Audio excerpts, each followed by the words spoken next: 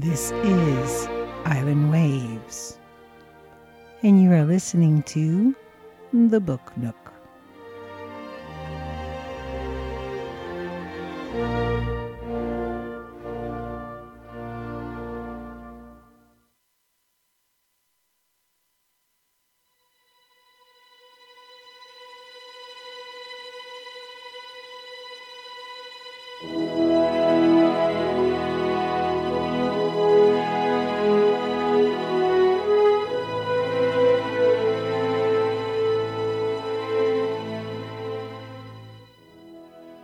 You're listening to Island Waves. Join us today as we journey along with Baroness Karen Blixen in her published memoirs, Out of Africa, published under the nom de plume Isaac Dinesen. Come along on her journey.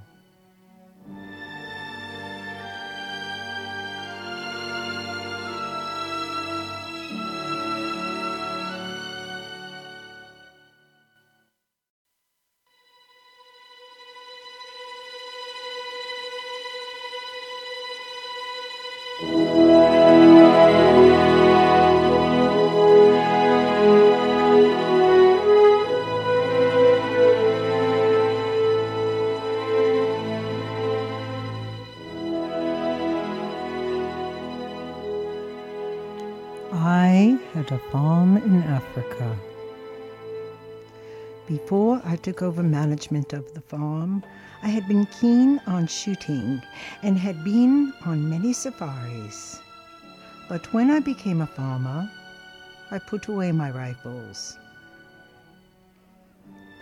The Maasai, the nomadic cattle-owning nation, were neighbors of the farm and lived on the other side of the river.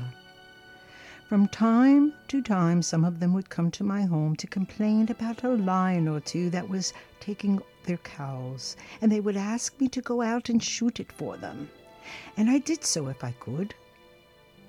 Sometimes on a Saturday I would also walk out to the Ungi Plains and shoot a zebra or two as meat for my farm laborers with a long tail of optimistic young Kikuyu after me.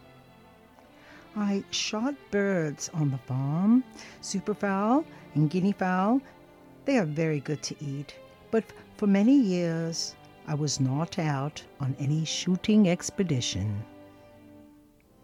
And still we often talked on the farm of the safaris that we had been on. Camping places fix themselves in your mind as if you had spent long periods of your life in them. You will recall the curve of your wagon track and the grass of the plain like the features of a long-lost friend. Out on the safaris, I had seen a herd of buffalo, 129 of them, come out one morning mist under a copper sky, one by one, as if the dark and massive iron-like animals with mighty horizontally swung horns were not approaching, but instead were being created before my very eyes and sent out as they were finished. I had seen a herd of elephants traveling through the dense native forest where the sunlight is coming through like creepers in small spots and patches, pacing along as if they had an appointment at the end of the world. It was in giant size the border of a very old, infinitely precious Persian carpet in dyes of green and yellow and black and brown. I had time after time watched the progression across the plain of the giraffe in their queer gracefulness as if it were not a herd of animals at all, but of a family of rare, long-stemmed, speckled, gigantic flowers slowly advancing. I had followed two rhinos on their morning promenade when they were sniffling and snorting in the air of the dawn, which is so cold that it hurts the nose. And they looked like two very big angular stones rollicking in the long valley and enjoying life together. I had seen the royal lion before sunrise below a waning moon crossing the the gray plain on his way home from the kill, drawing a dark wake in the silvery glass of the face of the red of the sky.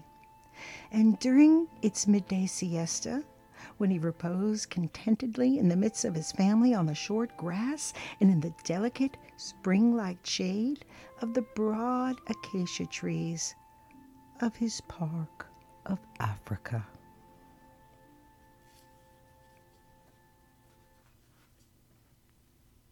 All of these things were pleasant to think of when times were dull on the farm and the big game was out there still in their own country.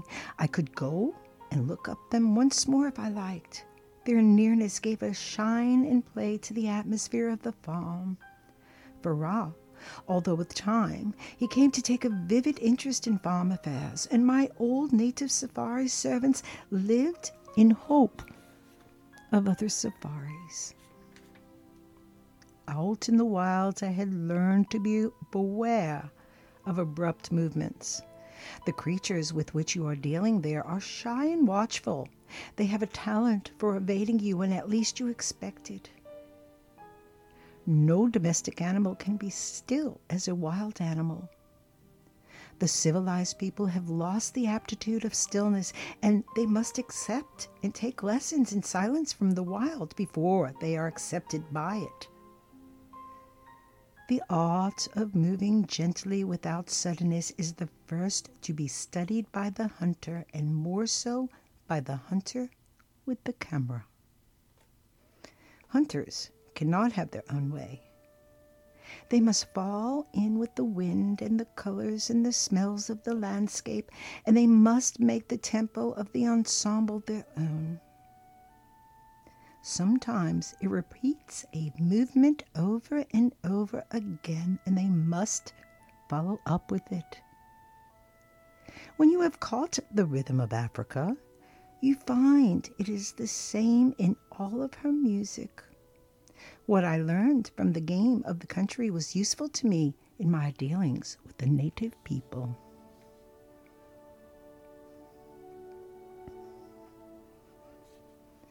The love of woman and womanliness is a masculine characteristic, and the love of man and manliness a feminine characteristic. And there is a susceptibility to the southern countries and races that is a Nordic quality. The Normans must have fallen in love with the foreign countries, first with France and then with England. Those old milords who figure in the history and fiction of the 18th century is constantly traveling their nature, but were drawn and held by the fascination of things wholly different from themselves.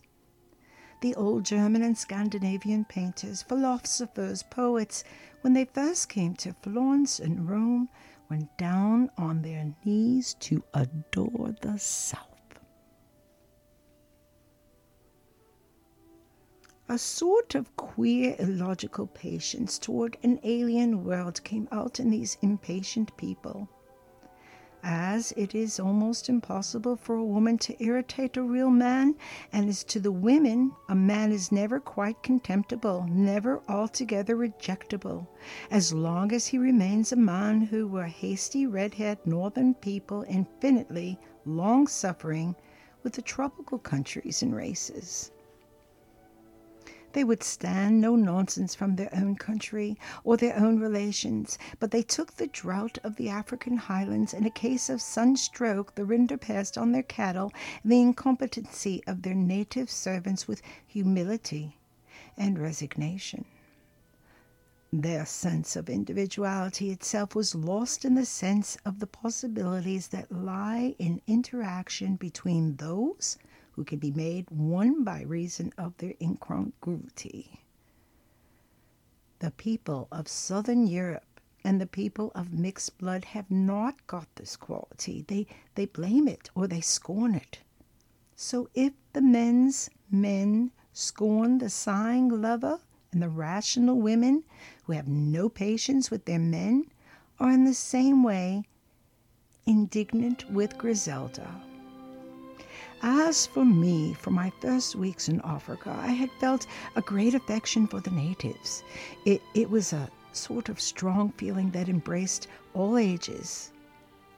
The discovery of their dark race was to me a magnificent enlargement of all my world, and if a person with an inborn sympathy for animals had grown up with a milieu where there were no animals and had come into contact with animals late in life, or if a person with an instinctive taste for woods and forests had entered a forest for the first time at the age of 20, or if someone with an ear for music had happened to hear music for the first time when he was already grown up, their cases may have been similar to mine. After I had met with the natives, I set out the routine of my daily life to the orchestra.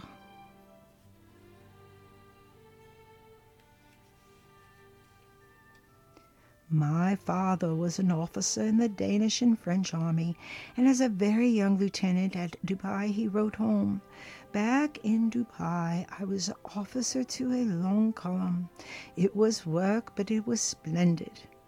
The love of war is a passion like another. You'd love soldiers as you love young women folk, to madness, and one love does not exclude the other, as the girls well know. But the love of women can include only one at a time, and the love for your soldiers comprehends the whole regiment, which you would like enlarged if it were possible. It was the same thing with the natives and me. It was not easy to get to know the natives. They were quick of hearing and effervescent.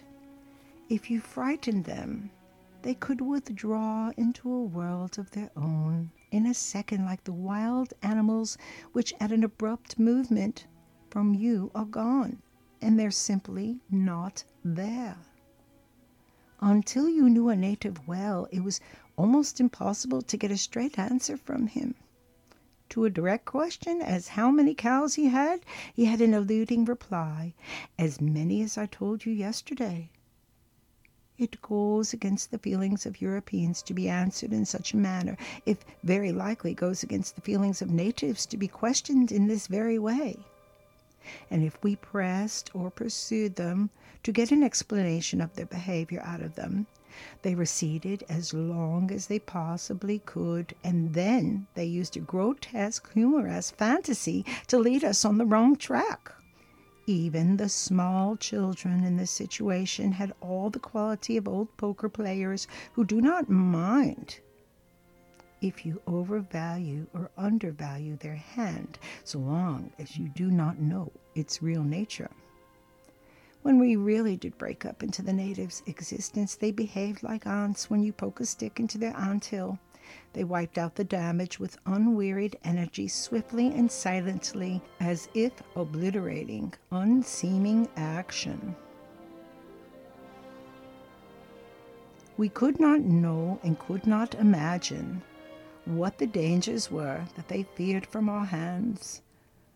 I myself think that they were afraid of us more in the manner in which you are afraid of a sudden terrific noise than you are afraid of suffering and death. And yet, it was difficult to tell, for the natives were great at the art of mimicry.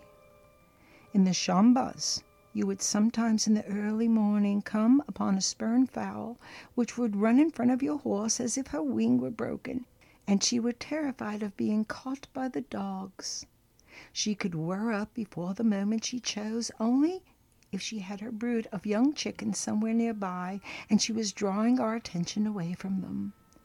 Like the spur fowl, the natives might be mimicking a fear of us because of some other deeper dread, the nature of which we could not guess. Or, in the end, their behavior to us might be some sort of strange joke, and the shy people were not afraid of us at all. The natives have far less than the white people. They have less sense of risk of life. Sometimes on safari or on the farm, in a moment of extreme tension, I have met the eyes of my native companions and have felt we were at a great distance from one another, and that they were wondering at my apprehension of our risk. It made me reflect that perhaps they were in life itself, within their own element, such as we can never be, like fishes in deep water, for which the life of them cannot understand our fear of drowning. This assurance, this art of swimming they had, I thought, because they had preserved a knowledge that was lost to us by our first parents. Africa, among the continents, will teach it to you, that God and the devil are one, the majesty co-eternal, not only two created, but one uncreated. And the natives neither confounded the persons nor divided the substance.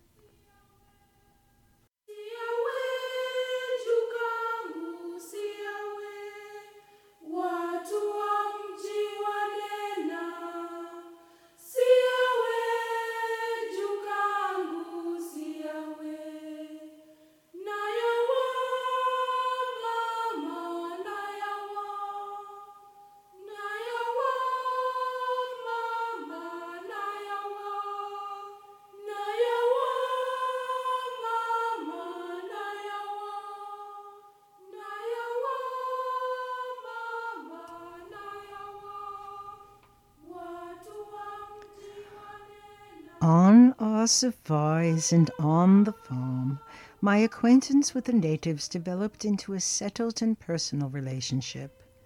We were good friends, and I reconciled myself to the fact that while I should never quite know or understand them, they knew me through and through, and we were conscious of the decisions that I was going to take before I was certain about them myself.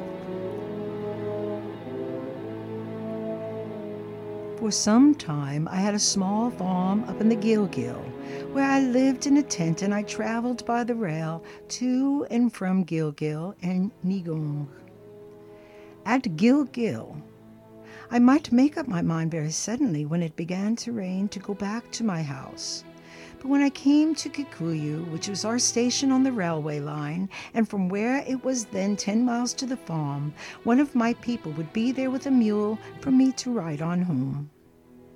And when I asked them how they had known that I was coming down, they looked away and seemed uneasy, as if frightened or bored, such as we should be if a deaf person insisted on getting an explanation of a symphony from us.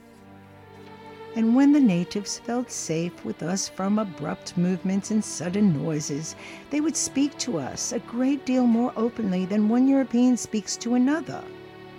A good name, what is called prestige, meant much in the native world. They seem to have made it up at some time, a joint apprisement of you against which no one would everywhere ever go. At times, life on the farm was very lonely, and in that stillness of the evenings, when the minutes drift from the clock, life seemed to be dripping out of you with them, just for want of people to talk to. Yet all the time I felt the silent, overshadowed existence of the natives running parallel with my own on a different plane. Echoes went from one to the other. The natives were Africa in flesh and blood, the tall instinct volcano of Longonot that rises over the Rift Valley, the broad mimosa trees along the rivers, and the elephant and the giraffe were not more truly Africa than the natives were themselves, small figures in an immense scenery. All were different expressions of one idea, variations upon the same theme. It was a congenial upheaping of heterogeneous atoms, but a heterogeneous upheaping of congenial atoms, as in the case of the oak leaf and the acorn and the object made from oak. We ourselves in boots and in our constant great hurry often jar with the landscape.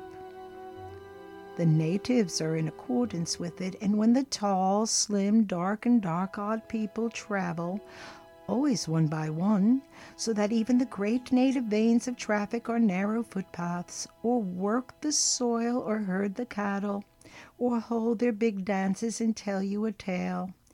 It is Africa, wandering, dancing, and entertaining you in those highlands.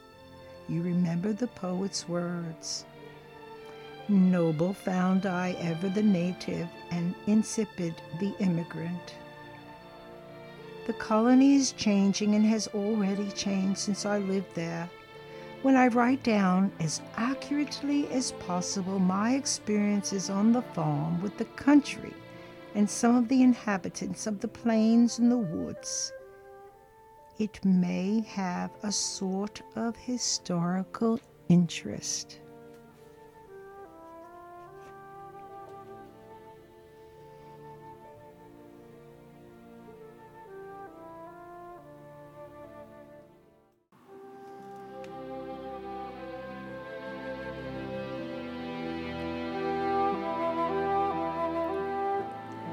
You've been listening to Out of Africa, the letters from Karen Blixen on her journey.